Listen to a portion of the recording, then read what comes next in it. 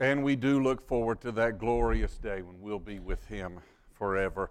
When I was in college, I went to college in Dallas, Texas, and had the privilege while I was there of teaching a senior adult Sunday school class. One of the highlights of my ministry, quite honestly. It was an incredible group to be a part of. I really learned more from them than I did in those 4 years of college, so that was kind of tuition wasted there, if you ask me. But one of the things that I discovered in this senior adult class, they would often joke within the class and say, well, you don't really promote to another class out of here, you just go on to heaven. They would joke about dying and going to heaven and this life coming to an end. And here I was as a 20-year-old college student, and really, quite honestly, made me uncomfortable because I was thinking to myself, y'all are really close to this and you're talking about it like this, and I just don't know how to deal with this. I don't know how to handle this. And they recognized it as a reality. And finally, one Sunday morning before I moved away from Dallas, I just kind of brought it up to them.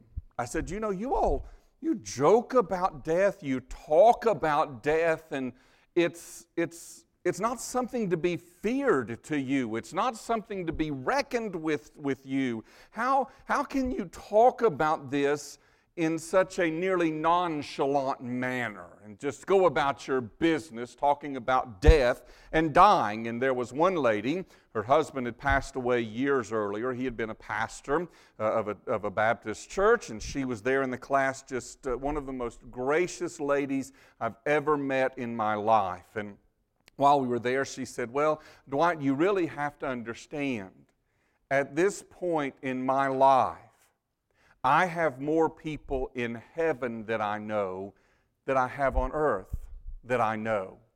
And I'm looking forward to seeing them again, and I'm looking forward to being with Jesus, who has given me this life and who has saved me. And so it's not something that I fear. It's something that I look forward to when all of everything that goes on in this life, suffering, disease, illness, struggles, when all of this is over and I'm with Jesus. And she said, so I can talk about death in a very real sense because I know it is coming for me soon, and I'm okay with that. I've noticed that as people get closer to that event, they have less and less difficulty in speaking about it. The same thing is true with Jesus. If you have your Bibles, would you open them to Luke chapter 18 this morning? We're picking back up in the Gospel of Luke, making our way through what this gospel writer shares with us of the life of Jesus and what it looks like and what it means to us as well. And over the next several weeks, as Josh mentioned in this Advent season, leading up to Christmas, out of the Gospel of Luke laid out for us, we see painted for us on the pages of Scripture a beautiful portrait of Jesus Christ and the gifts that He bestows upon His people. And this morning we begin with the gift of sight.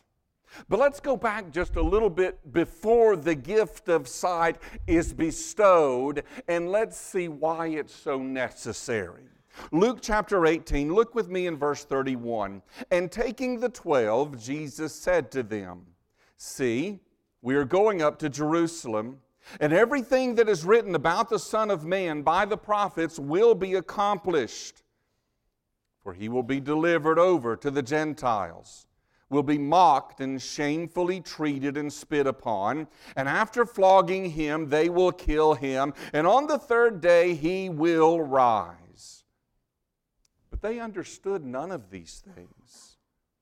This saying was hidden from them, and they did not grasp what was said.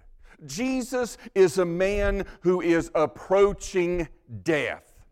He is a man that he is leading the way towards Jerusalem, a man with a mission, a date with destiny that he has, and he recognizes it. The Passover meal is quickly coming up, and Jews from all over the region are making their way to Jerusalem for this Passover celebration. The crowds along the street were gathering larger and larger, and there's nothing unusual about making this journey. Jesus and his disciples have made it before. They've made this journey to Jerusalem at Passover time for this celebration. But this time, while he's on his way, he pauses to remind the apostles of what this is all about. And so he says in verse 31, we're going up to Jerusalem, and everything that's written about the Son of Man by the prophets will be accomplished. Jesus says, everything you've heard about growing up, everything you've heard in the Old Testament, our Old Testament scriptures, is going to be fulfilled. All that is written about the Son of Man, it's a messianic title. It's taken from the book of Daniel, referencing the Redeemer of Israel who was to come. And Jesus says, everything that you've read about him, everything that you've heard about the Son of Man is going to be accomplished. And Jesus is saying to them that the Old Testament and where we are living now in this New Testament era is in perfect harmony with one another. Jesus is saying to his followers here, if you will pay attention to the prophets, then you will find in those words the prediction of what is about to unfold when we finally reach this climactic moment. Even if you go back and you and you look at the pages of the Old Testament, you will find the prophets speaking of the Redeemer who is to come and all that he is to accomplish. Let's look at just a couple of them. We don't have time to go through all of the prophecies of the Messiah that Jesus fulfilled, but let's look at just a couple of them related especially to this. In the Old Testament book of Psalms, the hymn book of ancient Israel, in Psalm chapter 22, we read this beginning in verse 14. I'm poured out like water, and all my bones are out of joint. My heart is like wax. It is melted within my breast. My strength is dried up like a potsherd, and my tongue sticks to my jaws. You lay me in the dust of death. For dogs encompass me. A company of evil doers encircles me. They have pierced my hands and my feet. I can count all my bones. They stare and they gloat over me. And you see fulfilled within this the very thing that happens to Jesus at his crucifixion and everything that he went through. So that even as he is dying on the cross, as he begins to speak, someone says he's thirsty. He's unable to speak because his mouth is so dry. And so they lift up to him on a sponge a mixture of water and vinegar, in mockery of him.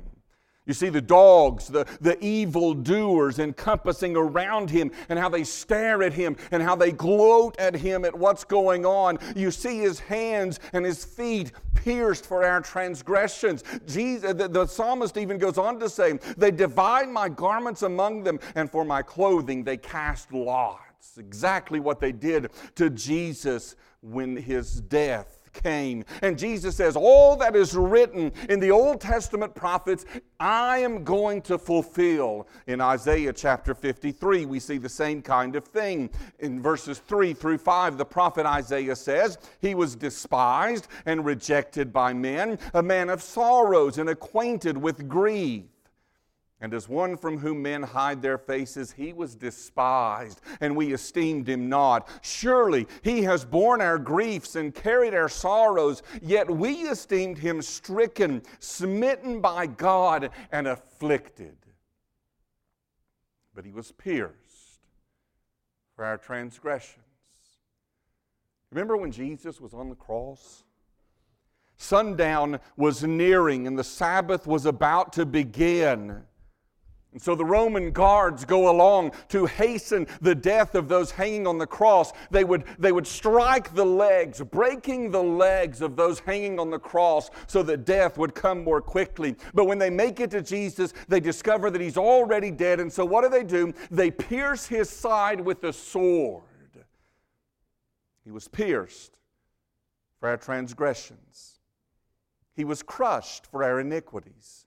Upon Him was the chastisement that brought us peace, and with His wounds we are healed. Jesus here in Luke chapter 18, speaking to those gathered around Him, says, understand this. The cruel scenes that we are about to undergo, understand and know this. This will be in fulfillment of all that the prophets have written. And remember, this will not be the end of the story, He says, because on the third day I will rise again. It's not the first time that Jesus has foretold about His death. In the same Gospel of Luke, in chapter 9, on back-to-back occasions, He tells about His death. In Luke chapter 9, verse 44, He says, let these words sink into your ears. The Son of Man is about to be delivered into the hands of men. And look at what we read here. But they did not understand this saying.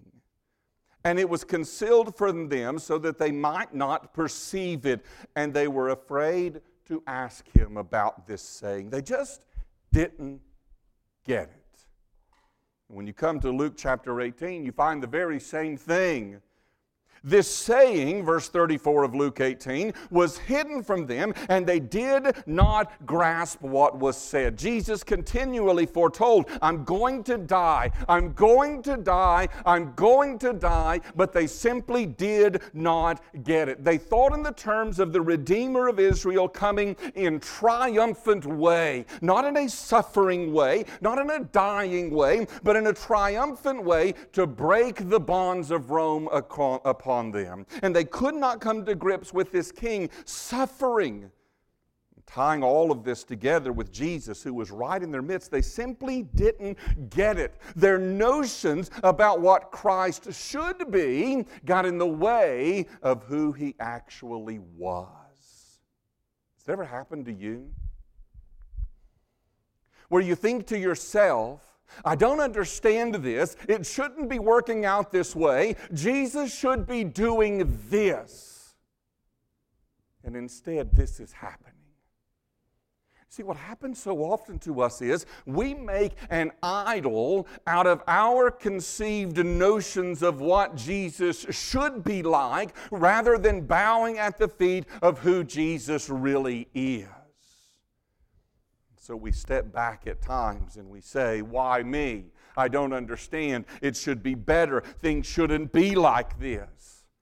And all the time God is saying, I have a plan you simply do not understand yet. You see, we find this in Luke chapter 24. Just turn over a few pages in the Gospel of Luke there, and I'm not worried about covering it right now. We'll get to it soon, but at the rate we're going, it'll be a few more years before we make it to Luke chapter 24. But we will come to this soon. You find that Jesus, after the events of Calvary, after the resurrection, there were still some who did not get it. And so Jesus is coming along in Luke chapter 24, verse 13. That very day, the very day of the resurrection, there were two who were going to a village named Emmaus, and it was about 7 miles from Jerusalem, and they were talking with each other about all of these things that had happened.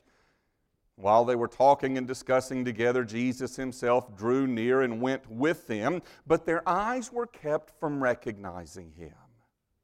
And He said to them, What is this conversation that you're holding with each other as you walk? And they stood still, looking sad. Then one of them, named Cleopas, answered him, Are you the only visitor to Jerusalem who does not know the things that have happened there in these days? And He said to them, What things? Jesus kind of goading them on a little bit. Here they are standing in the presence of Jesus, the very one to whom it had all happened. And they said, Are you the only one in Jerusalem that doesn't know what's going on? Man, it's the talk of everywhere. Everyone has been talking about this. And Jesus stops and he says, what things? And they said to him, concerning Jesus of Nazareth, a man who was a prophet, mighty in deed and word before God and all the people, and how our chief priests and rulers delivered him up to be condemned to death and crucified him. But we had hoped that he was the one to redeem Israel. Yes, and besides all this, it is now the third day since these things happened. Moreover, some women of our company amazed us. They were at the tomb early in the morning, and when they did not find his body, they came back saying that they had even seen a vision of angels who said that he was alive. Some of those who were with us went to the tomb and found it just as the women had said, but they did not see him. All of this has happened. Jesus, the one we hoped was going to redeem Israel, the one upon whom we had pinned all of our hopes and aspirations, he died. Now there's some women running around saying that he's alive and we can't find his body, and yet still they are living in the sadness of the fact that Jesus has died. They didn't understand it at all. And Jesus says to them, verse 25, "O foolish ones, slow of heart to believe what? All that the prophets have spoken. Was it not necessary that the Christ should suffer these things and enter into his glory? And beginning with Moses and all the prophets, he interpreted to them in all the scriptures the things concerning himself." Jesus goes back to the Old Testament and he says, don't you remember what the Christ would have to endure? Let me point you to him, going all the way back from Moses through the prophets, and let me point you to Jesus Christ, the one standing in their very midst. It's an amazing thing that happens.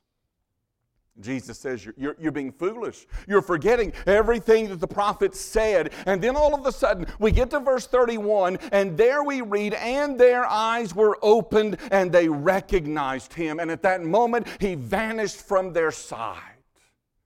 It was God's way of saying everything that I have said about the Redeemer is going to be fulfilled, and it's going to be fulfilled in Jesus Christ. And you can go back to the Old Testament and you can point out every bit of it. One of the greatest indicators for the reliability and the veracity of the message of Jesus Christ is all of those prophecies fulfilled in the given in the Old Testament are fulfilled in Jesus Christ completely and totally. No other one could possibly have done something like that except for God at his plan. And this was the plan all along. They didn't understand it. They didn't get it, at least not until their eyes were opened. In fact, if you'll turn over to Acts chapter 2 this morning, just as an aside here, on the day of Pentecost, Peter stands to preach the message of Jesus Christ. And again, he goes back and does the same thing. He preaches from the Old Testament that Jesus is the promised Redeemer, the Messiah who has fulfilled it all. And we read in Acts chapter 2, verse 22, "Men of Israel, hear these words. Jesus of Nazareth, a man attested to you by God with mighty works and wonders and signs that God did through him in your midst, as you yourselves know." This Jesus, get this, understand this. This Jesus, verse 23 of Acts chapter 2, delivered up according to the definite plan and knowledge of God. You crucified and killed by the hands of lawless men. This was the plan of God all along. Before time began, from eternity past, the plan of redemption between God the Father and God the Son and God the Spirit established the fact that the Father would give his Son as a result of his everlasting love for mankind. And God the Son, in obedience to his Father, would voluntarily give himself as the sacrifice for our sins that satisfies the righteous holiness of God. And friends, this is why when Jesus was on the cross, he made that statement, "Tetelestai, it is finished. The work that the Father has given me is done. Redemption's plan has been fulfilled. Redemption's price has been paid. And it is this that Luke is pointing to as the disciples are wrestling with it and not understanding any of it, that God had a plan. He told about the plan in the Old Testament, and He fulfills it for us in Jesus Christ revealed in the New Testament. And Luke says, look at everything that the prophets have said about this man Jesus, and you find it all there written for us. Believers, understand this. I don't say this to make you feel good about yourself. I say this so that you might marvel at the grace and the goodness of God. In eternity, the Father planned that you would be His child. In time, Christ the Son died to purchase the salvation that the Father had planned. And today, the Holy Spirit of God applies that truth by giving His very self as the deposit of what is to come. All planned by God from eternity past, that you would be His and that Jesus would pay the price for redemption. It's no wonder that the hymn writer says, I stand amazed in the presence of Jesus the Nazarene and wonder how He could love me, a sinner condemned unclean. But the apostles didn't get it. It was hidden from them. They didn't grasp what was said. They were, if you will, blind to what was standing right in front of them. And then, lo and behold, they bump into a man who is, in fact, blind. They just couldn't see it. And so Luke says, let me introduce you to someone who, even though he couldn't see, could see better than they could. In verse 35 of Luke chapter 18, as he drew near to Jericho, a blind man was sitting by the roadside begging. And hearing a crowd going by, he inquired what this meant. They told him, Jesus of Nazareth is passing by. And he cried out, Jesus, Son of David, have mercy on me. And those who were in front rebuked him, telling him to be silent. But he cried out all the more, Son of David, have mercy on me. Jesus stopped and commanded him to be brought to him. And when he came near, he asked him, what do you want me to do for you? He said, Lord, let me recover my sight. And Jesus said to him, recover your sight, your faith has made you well. And immediately he recovered his sight and followed him, glorifying God. And all the people, when they saw it, gave praise to God. Such a beautiful thing that Jesus does. How He calls out to those who are the least, those who are the left out. The crowds are gathering together. The conversations are growing. This man's condition is very clear, isn't it? What is his condition? Maybe it wasn't as clear as I thought it was. He's blind. He can't see. We don't know when he became blind or how he became blind, if this was congenital, if it was a result of an accident. What we know is that this man was blind. He was begging. He was a completely unproductive member of society. Forced to rely completely on the generosity of others. In fact, were it not for the place of the giving of alms in the Jewish mindset, this marginalized life would have been a very short-lived life.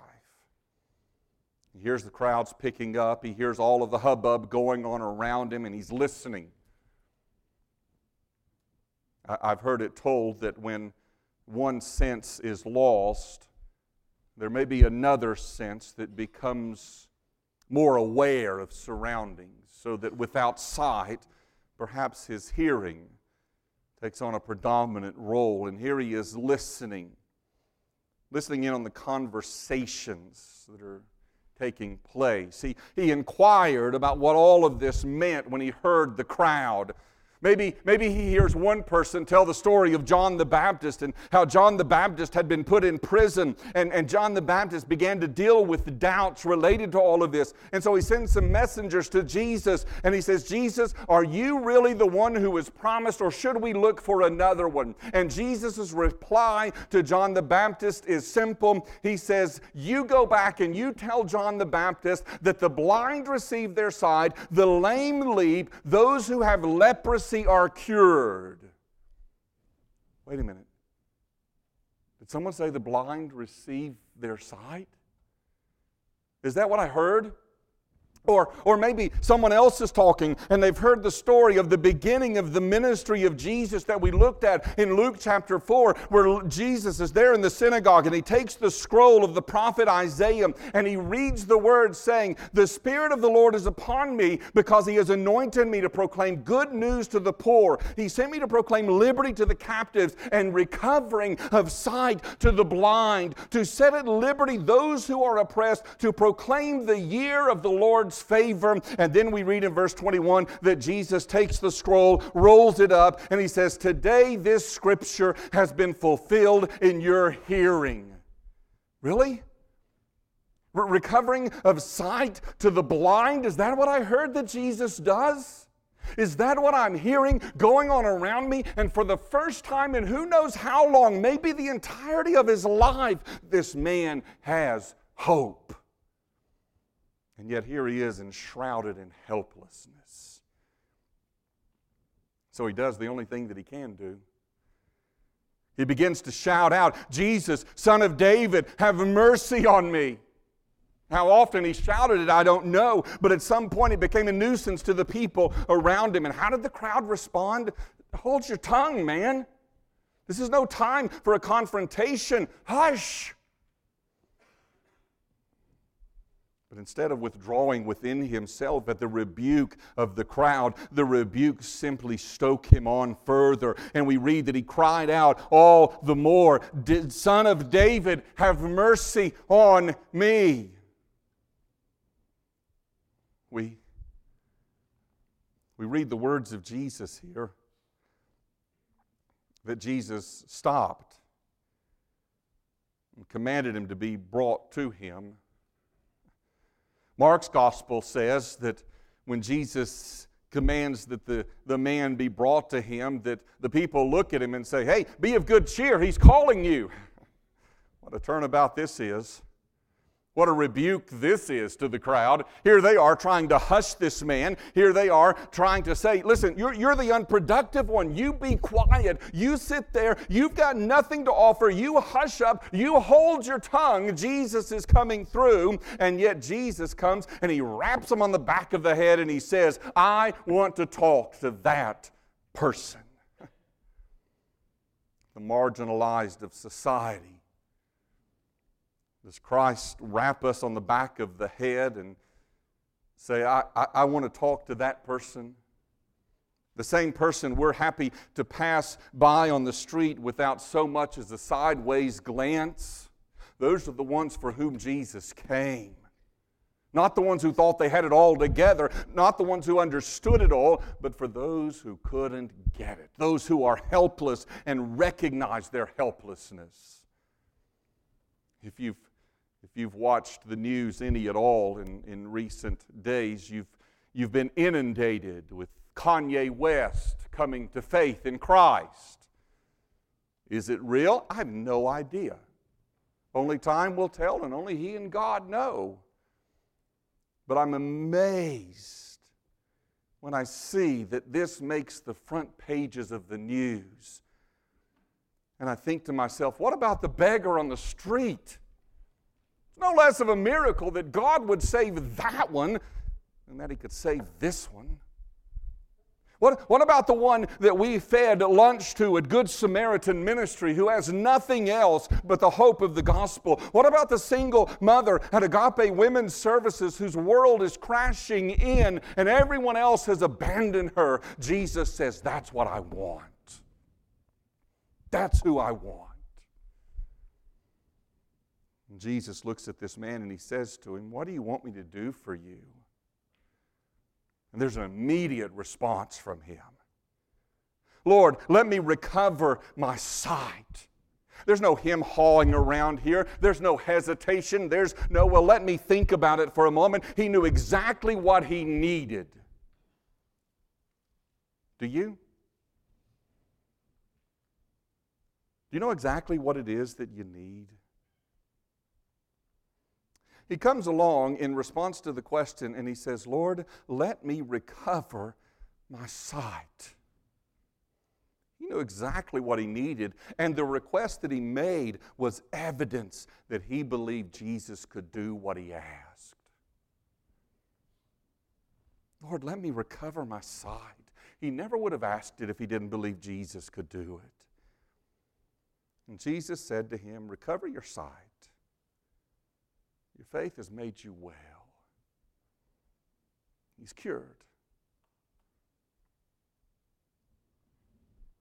This man brought nothing to Jesus but his need. That's all he had. He brought nothing to Jesus but this great need that he had. And friends, understand there is no other way to come to Jesus except on the basis of your need and the awareness that he is able to meet your need. It's such a wonder when you think about it, really. But before we finish, have we maybe forgotten already the preceding paragraph that we looked at a moment ago? What was on the mind of Jesus as he met this blind beggar? Just think about this for a moment. I don't know how much time you have for people, but I can guarantee you this. One of the hardest times to have time for people is when there is something overwhelming you in your mind. Maybe the diagnosis from the doctor, maybe difficulty at the office. But whatever it is, it's so demanding on you that you pass people by.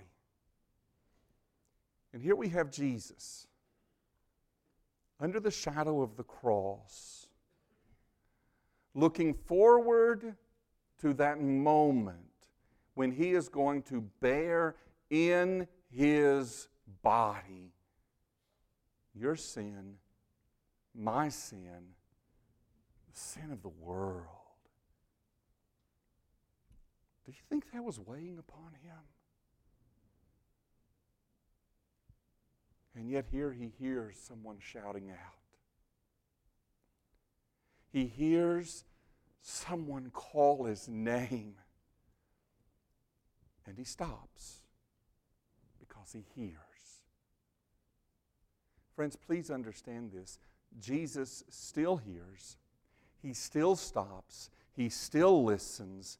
He still saves. And all that is necessary is that you and I come to understand our blindness, come to recognize the misery and the darkness that it brings, and come wholeheartedly to Christ. Here was this one occasion when Jesus would pass by this man in his need. And on that occasion, he called out to Jesus. And Jesus stopped. And he healed. Friends, it's not my desire to be melodramatic here. But Jesus passes by every row of this room right now. And he may never pass this way again in this way. And so if today you hear his voice, do not harden your heart. As the hymn writer said, pass me not, O gentle Savior, hear my humble cry. While on others thou art calling, do not pass me by. I'm calling, Savior, Savior, hear my humble cry, while on others thou art calling. Do not pass me by. Father, this day, in this moment, in this place, there are hearts and souls that are blinded.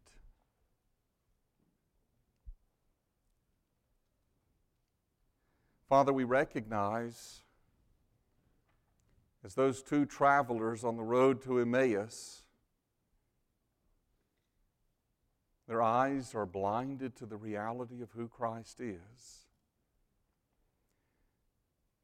And so, Father, I ask today, would you remove that which blinds people to Jesus this day? That they might see the Savior who hears, who stops, and who saves. And would you this day, Father, bring salvation to that heart which is far from you. Make them this day your child.